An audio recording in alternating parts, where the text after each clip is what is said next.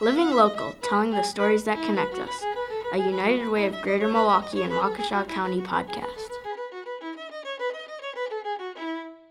What kind of community do you want? What is keeping us from making progress? Who do you trust to take action? These are 3 of the 10 questions that the 330-plus participants in United Way's Community Conversations Project answered in 2016. Participants from 70 zip codes, diverse in race and income level, and ranging in age from 12 to 95, shared their candid thoughts on what they see in their community each day when they walk out their front door. I'm here with Nicole Ingrasano, Vice President of Community Impact here at United Way. Hi, Nicole. Hi, Katie. So tell us a little bit about the Community Conversations Project. Why is this something that's so important? You know, it's so important for a number of reasons. One of the things I love about this project is that, you know, there's a lot of people that work at United Way that spend a good deal of time thinking about the issues in the communities that we serve. But who better to really inform our work than the children and teens and adults who live in our 4-county area and experience the life firsthand every day. And so it's critical for us, if we're going to be a forward-moving, responsive, innovative United Way, that we really listen to the community that we're here to serve. Out of these 30 conversations had with community members across Milwaukee, Waukesha, the whole area we serve, 4 themes kind of came out. First on our list of themes is violence and a violence-free community. Can you tell us, what does violence mean? When I hear that, or when a lot of people hear that, they may think immediately of gun violence, but it's a very multifaceted issue. Can you kind of explain the different elements that go into this idea of violence? Absolutely. And if you ask people to define violence, you'll get a number of different definitions and perceptions, and some of them are historical and some of them are cultural. From our perspective, violence takes many forms, and we have to address all of those, whether it's interpersonal or intimate partner violence, whether or not it's violence against children, against minorities, hate crimes, violence that includes guns and other weapons. Anytime a person is threatened or harmed through the use of physical force, we consider that to be violence. And we think about it pretty broadly for a reason. If we only focus on one type of violence or one approach to violence prevention, we're going to miss a lot of opportunities to really impact greater change. With violence, we don't need to ask why we thought this was a big theme. Let's talk a little bit more about United Way's role and kind of how we can move forward. So this is such an important issue, and one of the things I'm really proud of is that at United Way, we frame and consider and invest in programs that address and acknowledge that violence is really a public health issue. And this is an issue that crosses community boundaries, that impacts people across demographics. And it's no surprise to us that it rose to the top as a theme, again, with a diverse set of participants in this process. So we've been considering our approach for a number of years and have done, you know, here and there, I would say, some small but thoughtful investments. But over the last year, we have really, I would say, picked up the pace in terms of acknowledging the urgency and realizing that even if we don't have, all the answers right now, we've got to start making some more significant investments and some more significant decisions around how we address this issue. And so for United Way, we are, first of all, just incredibly blessed to have extraordinary corporate and civic and community partners that have significant expertise and knowledge in this space. And so as we always do, we look to them to help inform our work and to figure out where are those gaps and where are those opportunities for us to connect the dots between resources. And so thanks to our wonderful partners at Aurora Healthcare, we have been able to both through a matching gift and then through donations through last year's campaign, raise some additional funds that's going to allow us to invest more significantly into areas such as boys' exposure to sexual violence as well as human trafficking. So really thinking more broadly about what violence is, who the victims and survivors are of violence, and how we can best address that. I feel very lucky and fortunate to sit on the steering committee for the Office of Violence Prevention, working with the amazing Reggie Moore to develop, again with significant community input, a community action and violence prevention plan that's going to really make a difference. A lot of times, I think we're all impatient. We think we all want our community to be healthier, to be safer. And so we have a tendency as funders and as community members to start throwing stuff until it sticks. And that's not, sometimes stuff sticks, and that's a good thing. But what we really need is a long-term sustainable plan that's going to go both upstream and downstream, that's going to look at primary, secondary, and tertiary prevention, that while we want to make sure that we address day-to-day safety on the streets, we also have to invest in programs that are addressing root causes of violence and are acknowledging and addressing the impacts and effects of violence across generations. And so we will very much look towards that plan to help inform our next series of investments. Moving on, our second theme is pretty broad: equity and inclusivity. Let's just start with what equity means. So, equity it's kind of the word of the year lately. I think it's a word that we're hearing more and more, and we're using more and more. And we really talk about it here in very simple terms. Equality means that everybody gets the same thing. Equity means that people get what they need.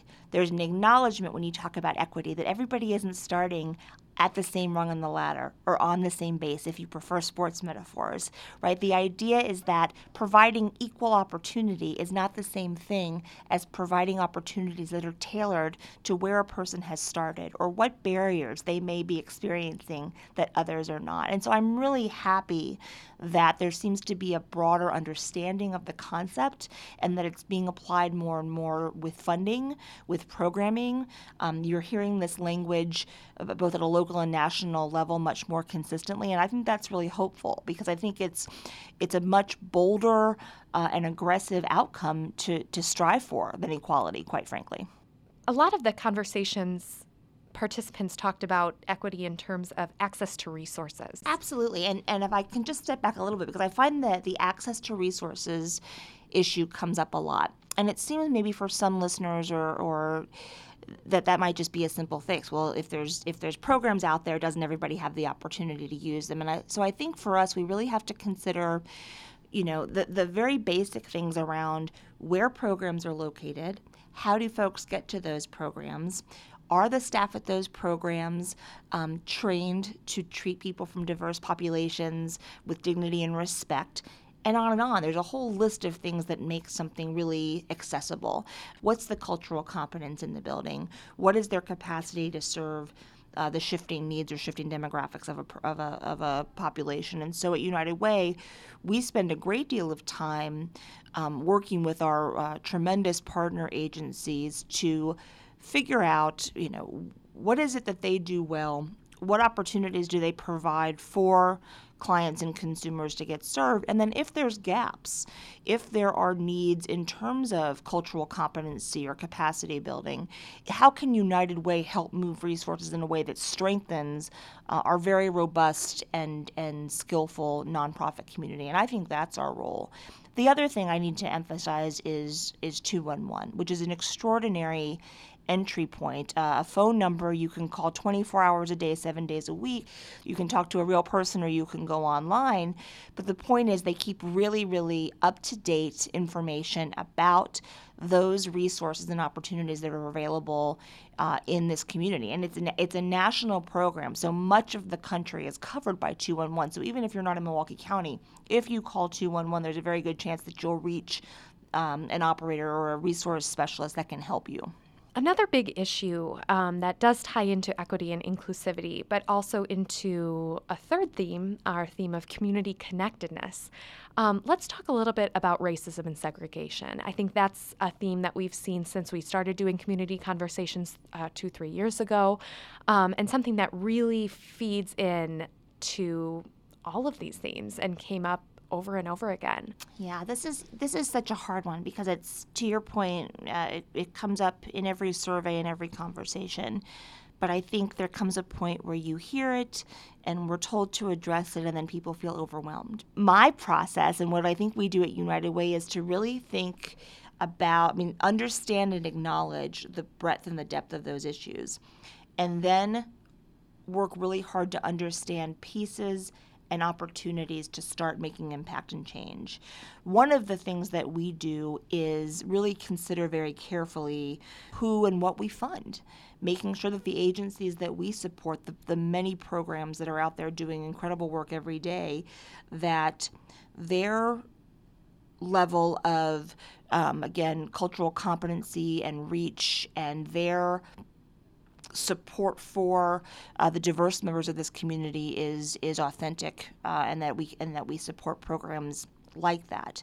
Within our work, particularly in the areas of teen pregnancy prevention and infant mortality reduction, we have to both acknowledge health disparities and, quite frankly, direct resources accordingly. So while we know that many health issues and outcomes are shared across demographics, many are not. And the reality is that for people of color in our community, health disparities are enormous. The reality is that the outcomes of those illnesses for people of color are much worse than for white people almost across the board. There's exceptions, but it bears out in almost every data point. And so for United Way, we have to embrace the fact that we are an agency that crosses 4 counties, that provides services and opportunities across a pretty broad demographic, while also saying that we have to invest and support those programs that are really going to address what is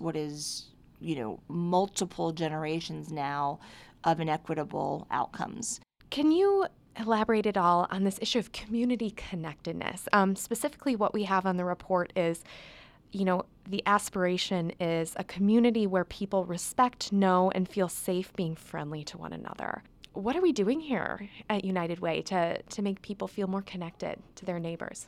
It's a great question, isn't it? And I think we're living in times right now where this need for connectivity and kindness has never been greater.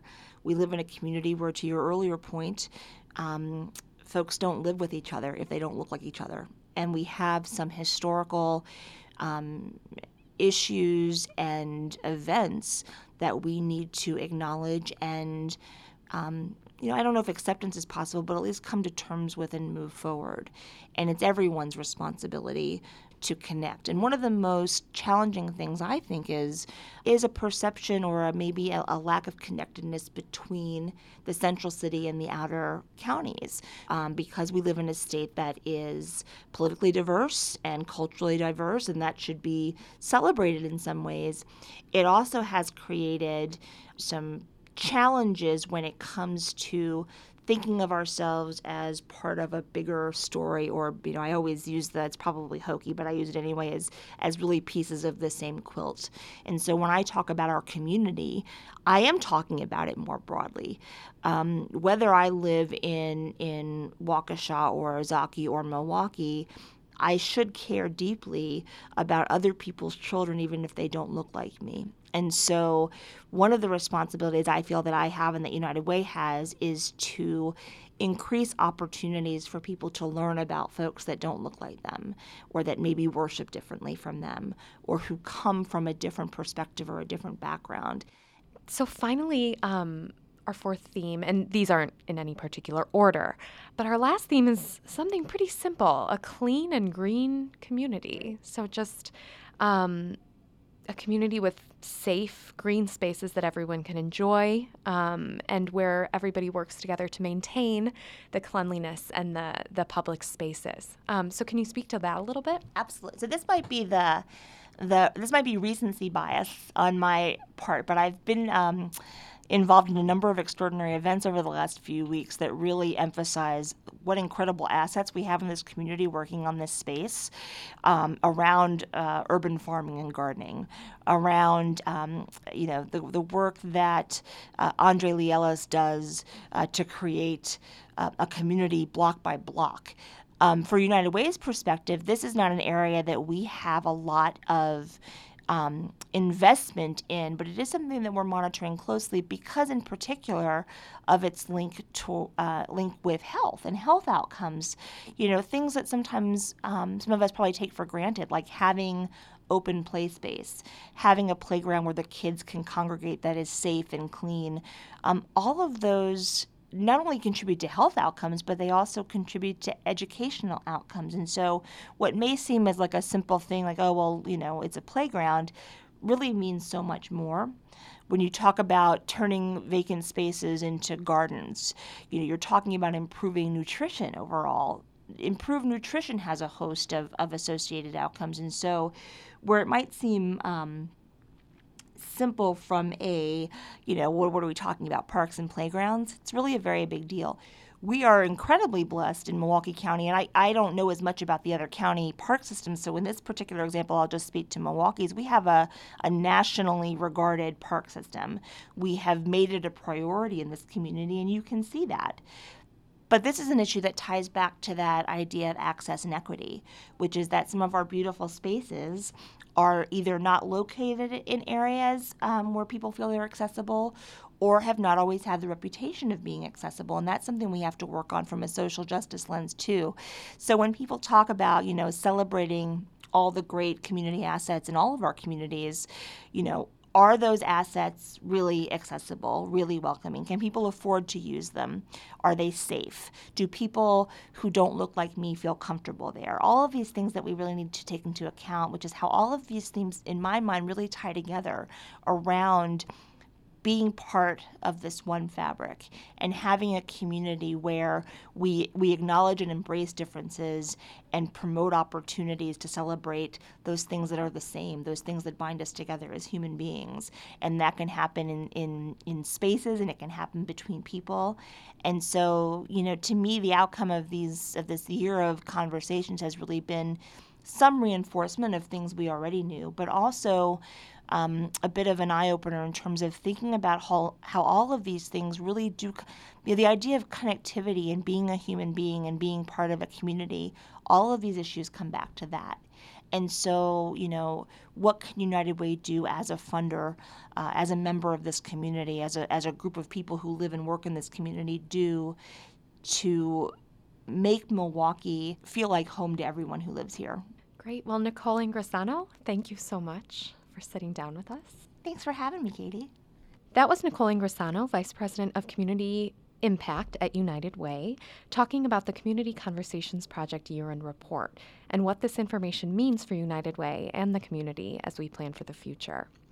To read the full 2016 Community Conversations Report, visit our website, unitedwaygmwc.org, and search Community Conversations.